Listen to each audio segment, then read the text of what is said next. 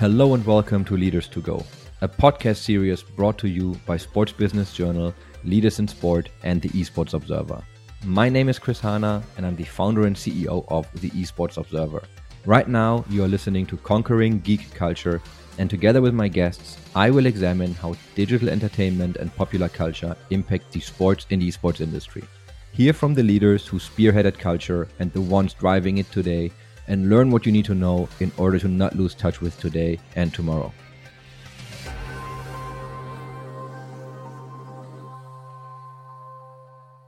Today's episode will provide you with unparalleled insights into the esports ecosystem and investment landscape. I'm joined by Jens Hilgers, who's often titled the Godfather of Esports. Jens, thanks for joining me here today. Sure, thanks for having me, Chris. So, Jens, the Godfather of Esports, what do you make of this title? And can you just provide a little bit of insights into, what you're doing right now and how you got into esports? Well, it's a flattering title for sure. Should I be the person to carry such title? I'm not sure. I keep telling people that technically, I can't be such godfather because esports really truly started in the 70s, and it started in sort of arcades where players would sort of compete on arcade machines against each other and set high scores and determine winners and play for prize money. We even had the first video gamer association in the 70s in the US. Now, that was the decade I was born. So technically, I can't be that person. Now, I think there's some people that kind of attribute that title to me because I've been in esports for a fairly long time. I started my path in competitive video gaming in the late 90s. It was sort of the natural evolution of my interest in everything geeky, computers, personal computers. As an avid video gamer, my interest for computer networks and then the internet and the evolution of video games, I sort of arrived at online multiplayer games. And I think with experiencing these games, I found my love for esports. Nobody called it esports at that time, by the way.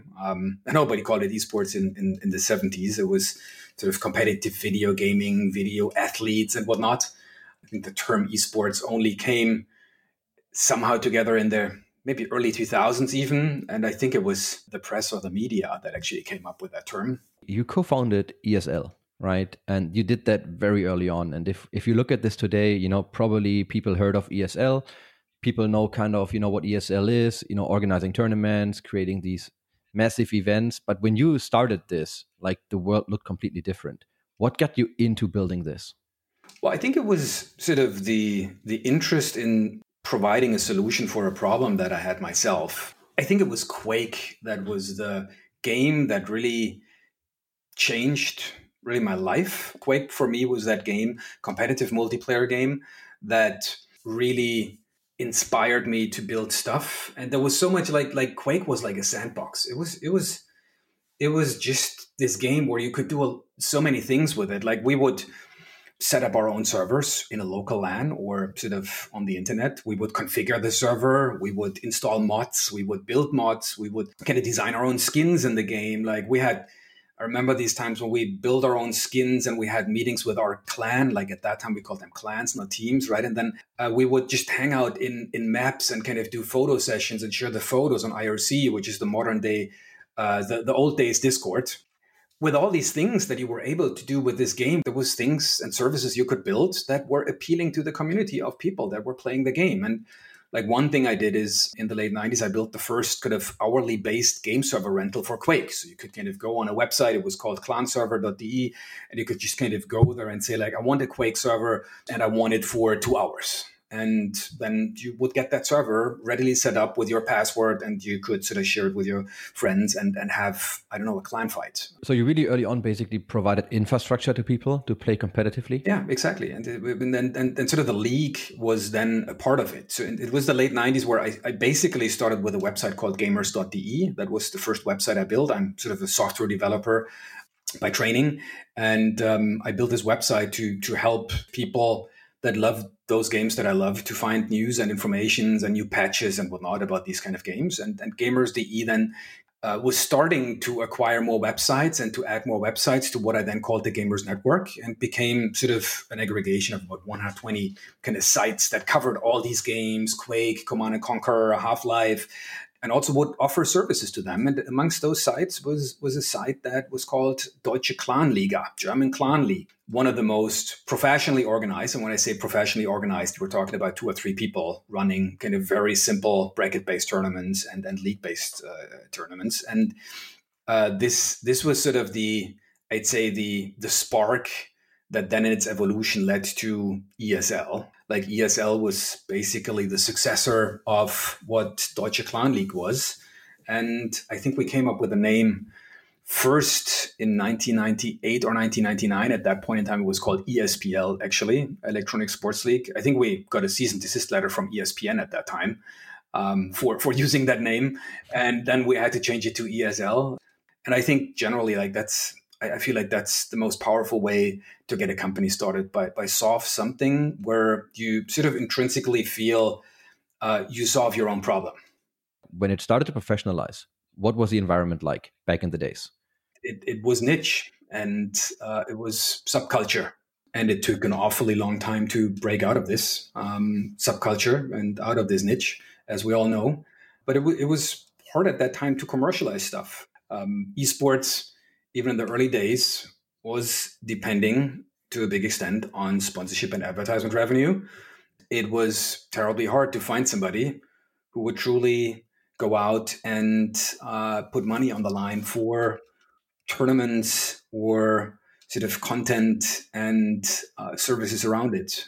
The first companies that would sort of look at it and jump at it was the Endemics, was the Intels of this planet. And I want to say Intel has been transformational for ESL. And by that, I think for esports, they really were out there from the very beginning. And they have been forever historically the largest supporter of what ESL did. I think like the real big stuff with the Intel probably started in 2002. But other than that, it was like the people would produce the companies that would produce mice equipment, Fairyfell equipment, and to some extent it was game developers and publishers themselves, but only at that time to a very small extent, because the business model and the operations model that games were sold at that time and would be operated in were not compatible with what esports is and wanted to achieve.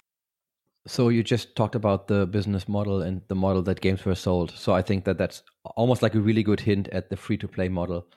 If you basically look back, to what you just described, and you look at today, what do you think have been the transformational and fundamental changes in how gaming and esports is perceived, to make it what it is today?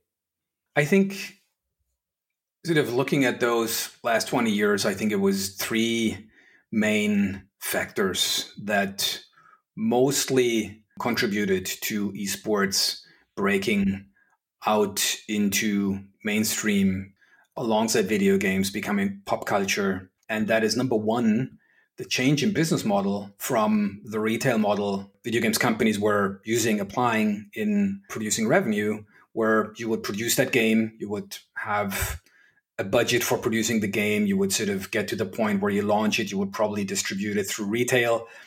And then when you sort of hit your first 2-3 months of sales, then typically sort of the sales peak for a game would be over, and the game would get like 2 or 3 or 4 patches, and then you'd be done. Like there's probably a long tail, but it's fairly small. It is the change to the service model, to the games as a service model, and the free-to-play model in particularly, which sort of comes along with the games as a service operations model, that entirely changed on how a game developer and publisher would look at esports. When we organize sort of tournaments and competition and create storyline around games, then inevitably there is more longer-term interest around a game. And when that happens, a game will become more sticky. People that have poured so much energy with their friends into the game and kind of falling for these stories and that content, they will not just want to leave that game for the next other game that will be sold by the same publisher probably 6 or 12 months later. When the model switched to free to play, all of a sudden, those developers using the free to play model understood, like, if players play these esports tournament and they sort of create this ecosystem just by themselves, where they have all these different sort of player engagement hooks through competitive play, then they stick around in my game. And if they stick around in my game, they will kind of increase the revenue they spend. And sort of my customer lifetime value increases. My player retention increases significantly. And they will also most likely keep their friends in there and by themselves acquire other friends to join this great game that they have so much fun in.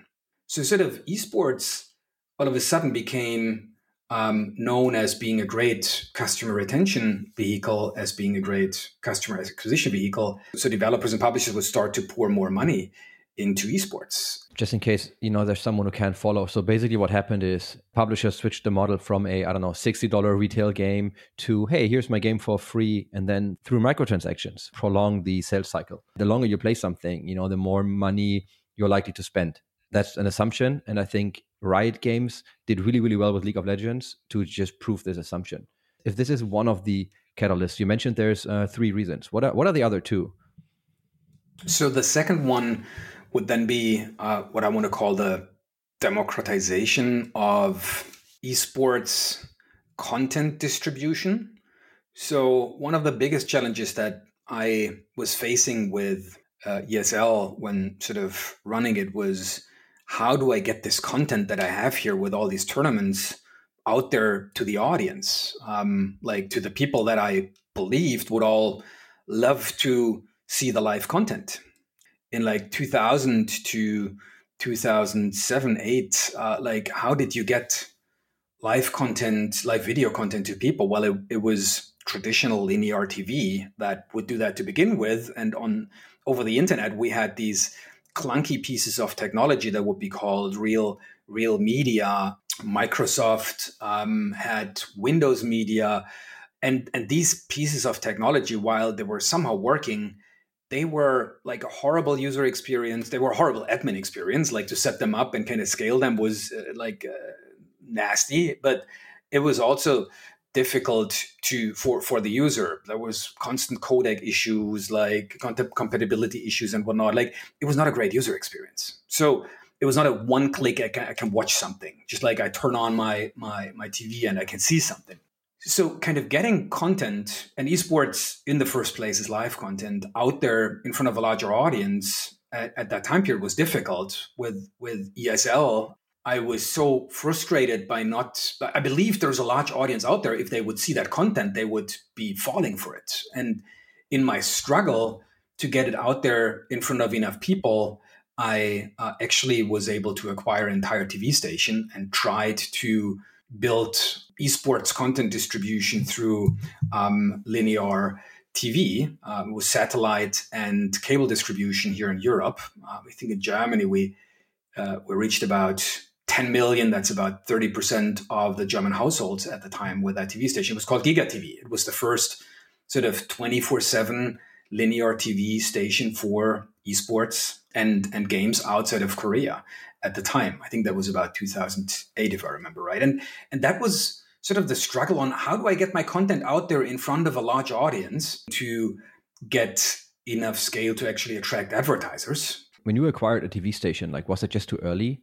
Starting with Giga TV, airing those, we had 50 hours of new and original esports content in 3 different languages at the time, English, German, and Mandarin, actually. Publishing them on Giga TV and through our Giga TV platform, the experience and the learnings was that, number one, the audience out there was not as big as I had hoped to sort of be able to profitably run a thematic, games-focused TV station. It was still a bit too early. At the same time, though, I think another challenge was that TV at that point was like, in Europe, we called it PAL resolution. I think in the US, it was called NTSC. There was some measly like 500 times, 700 pixels or what, in resolution. It was looking, TV was looking shitty at that time, really, in comparison to what you had on your PC, where we had like XVGA already, if I remember right, like it was 1024 times 768. So we sort of had this problem as well, that a true gamer would probably prefer to watch it on his PC, maybe through a native connection even to the game, rather than switching to his TV set for a poor video quality, significantly worse video quality. But come back to the point, it was like to get out there in front of a large audience, you had poor tools and technology available to distribute over the internet. And you over linear TV, it was too early still for this subculture to really run a profitable business on it. So it was truly just in TV, and then actually Twitch, which came out of that sort of democratized video content distribution. And I'm using the term democratized because all of a sudden, anyone who had games or esports content could, with just a couple of clicks, distribute that content to an audience that could access that content with just one click in his browser. That was changing the entire game. Like all of a sudden, what was a cost and a huge operational burden for me when operating ESL, it was all expensive. It was cumbersome. It was difficult. And all of a sudden, the only thing you needed to do is you dump your content on Twitch. I want to really quickly just mention that. And you said, Justin TV, which now is Twitch, which basically spiraled into Twitch. And if you look at Justin TV back in the days, it was literally just a person streaming his life, playing video games, and like people wanted to stream video games. And now all of a sudden you have this one-click access to content. We talk about monetization models changed. Now all of a sudden I can play longer and spend more money, and I can access content whenever I want. What was the third core driver that you see as a catalyst for esports today? So the third one is by far the most easy to understand. It is simply a generational shift. It is what I like to call digital natives to basically cover an ever larger part of society. I was probably one of the earliest digital natives. It is sort of the generations born in the late 90s that truly grew up as digital natives and thereby getting exposed to video games very, very early on in their lives, communicating over the internet, spending time, social time online is native to them. When that is native, then sort of video games as a sport are easily native to you as well. And I think that generational tidal wave is what ultimately reached a tipping point in going into 2010 to 2020 and basically got esports and to some extent, to a big extent, video games to be able to call themselves pop culture, because just the audience was so large that would be spending so much of their time natively with and around video games and thereby esports to a big extent that it defines more than just their entertainment time. You're also running an investment fund called Bitcraft. So what does Jens Silgers believe in right now, looking at esports, and what is your investment thesis for esports?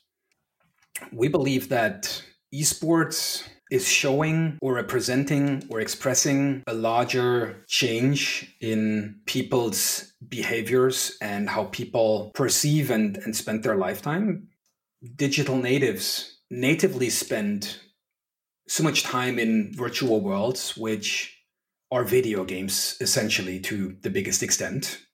Quake for me was a virtual world.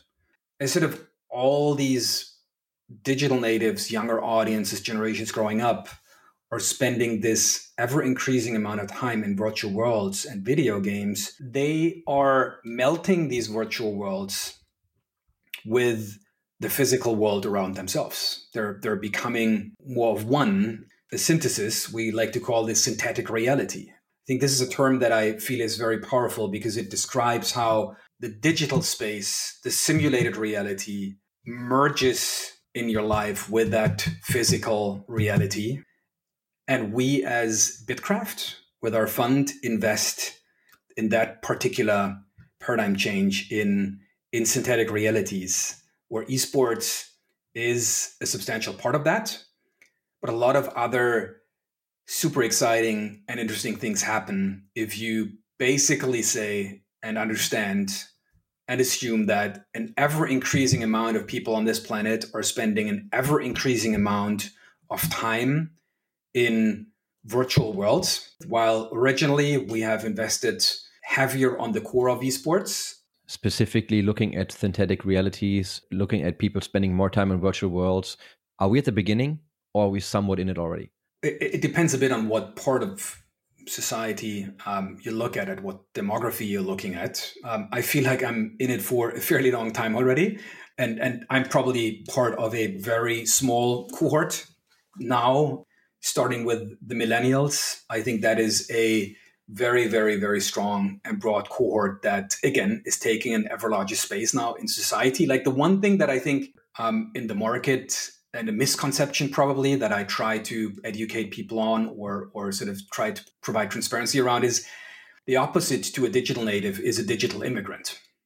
The digital immigrant is the person who, if he uses the means of digital communication, it does feel alien to him. It does feel like he is stepping over a certain line here and sort of using something that's not native to him and sort of not really truly part of his rituals and habits to all extents. And I think like for esports in particular, there is sort of a bit of a misconception that esports can serve a larger audience beyond what I defined here as digital natives.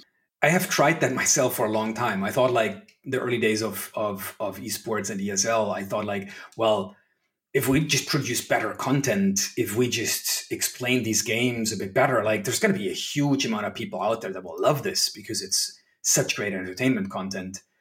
And we tried that to a very big extent, but that wouldn't work. For the last 20 years now, I have not ever really seen that working. Like it doesn't matter how easily accessible we make even the easiest to understand esports games, such as Counter-Strike. It's a fairly simple to understand game. On the surface, like the beauty about Counter-Strike is like it's really like an onion, like you peel away and it gets deeper and deeper. But like you can understand it. You should be able to understand it fairly simply to begin with. It is incredibly hard to get people passionate about it that would just not have been growing up with video games.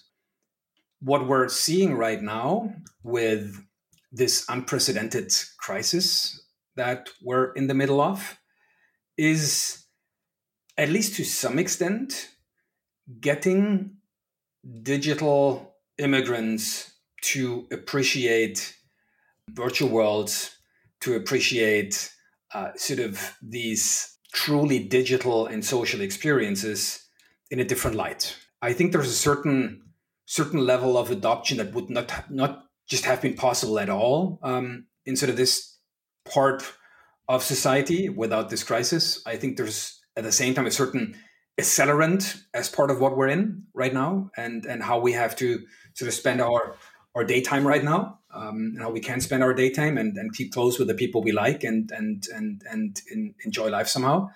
But fundamentally, very core answer to your question, we're in it.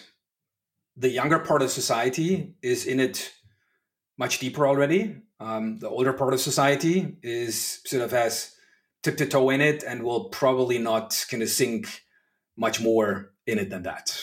I mean, you wear many hats. So you're also co-owner of a team, G2 Esports. Can you just share a little bit of experience of your journey with G2, like when you started and where it's today, and how you look at esports from a team angle? It was the time when with ESL, sort of we initiated a strategic M&A process that was like, I think, 2013, if I remember right. It was a process that took quite some time, might have been early 2014. And ultimately, we sold the majority of ESL.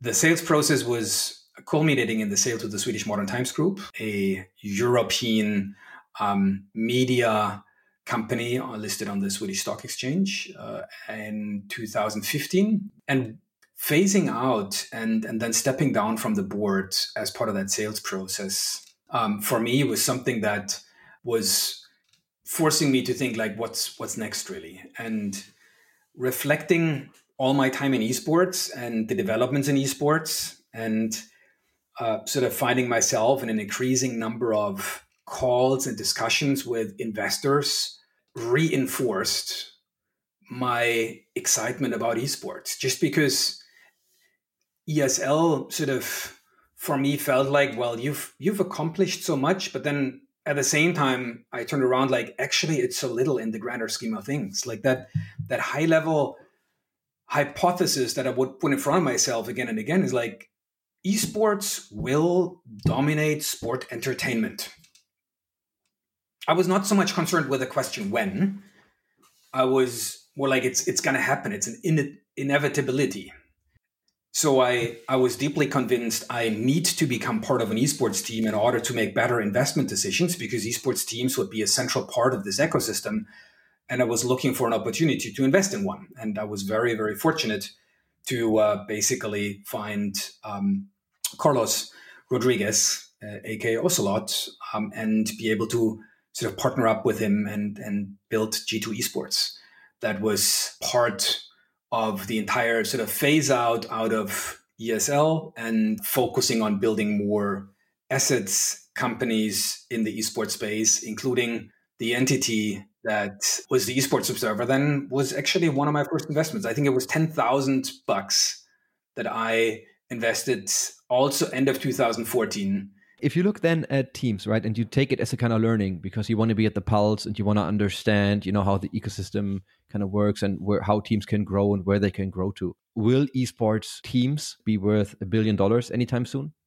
Like, is it realistic that an esports team hits $1 billion valuation in like a handful of years? I think that's a stretch. I am very optimistic on the future of esports teams, but I will also say that I don't think we ultimately see the business model and what esports teams will look like in 10, 20 years from now already today.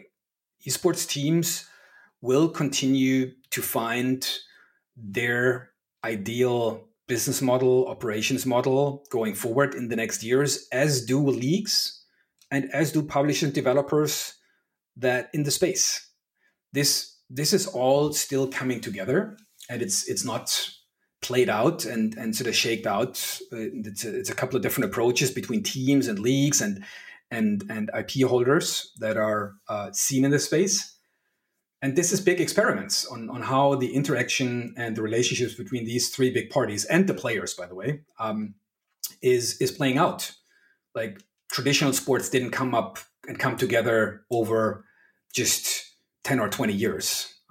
It took many decades for soccer, basketball, football to organize itself, to find the ideal operations model, and to find true long-term commercial success.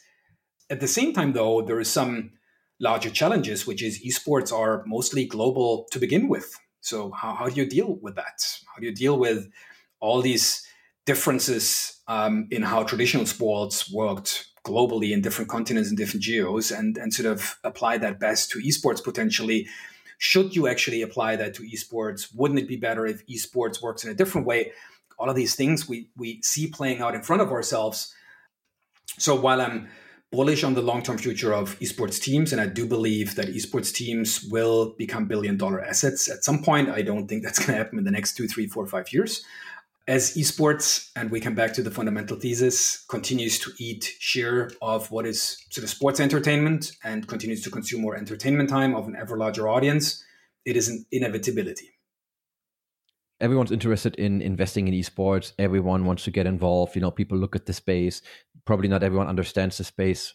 Is there one piece of advice you want to give to everyone who's kind of looking to get into this space and, somehow engage with this audience? I would say, number one, you're investing in a space where, you're better off if you have people that truly play and love video games and ideally esports themselves and are on your side when you do these investments. That might be your kids. It might be the neighbor's kids, but like try to be close to the consumers and the people and the audience that is out there and part of this entertainment offering. Number 2, have a long-term perspective with this. Number 3, there's many different ways on how to sort of play this space as a financial investor. You can invest in the public markets.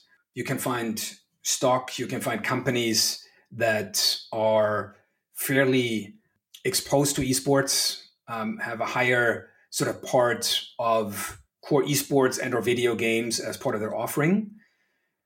We have invested quite some time ago in an investment manager that launched the first esports ETF. Public markets are a good way to play the space. If you feel like you would like to be closer to individual companies and you like the kind of swings and the up and downs of an entrepreneurial journey, particularly in the early stages, you might be investing individually in selected startups. Here, though, the level of education that you need to make a good decision is considerable, and you should obviously try to invest in a portfolio and just not make 1 or 2 picks. The other alternative is funds that invest into venture capital funds that invest into the space. Should you also invest in an esports team as part of that? For somebody who's really excited about the sport, for somebody who really believes in the future of esports, I think you should somehow have an exposure to an esports team as well. And again, there's the private side and there's the public side to do that as well. Thank you very much, Jens. You're welcome.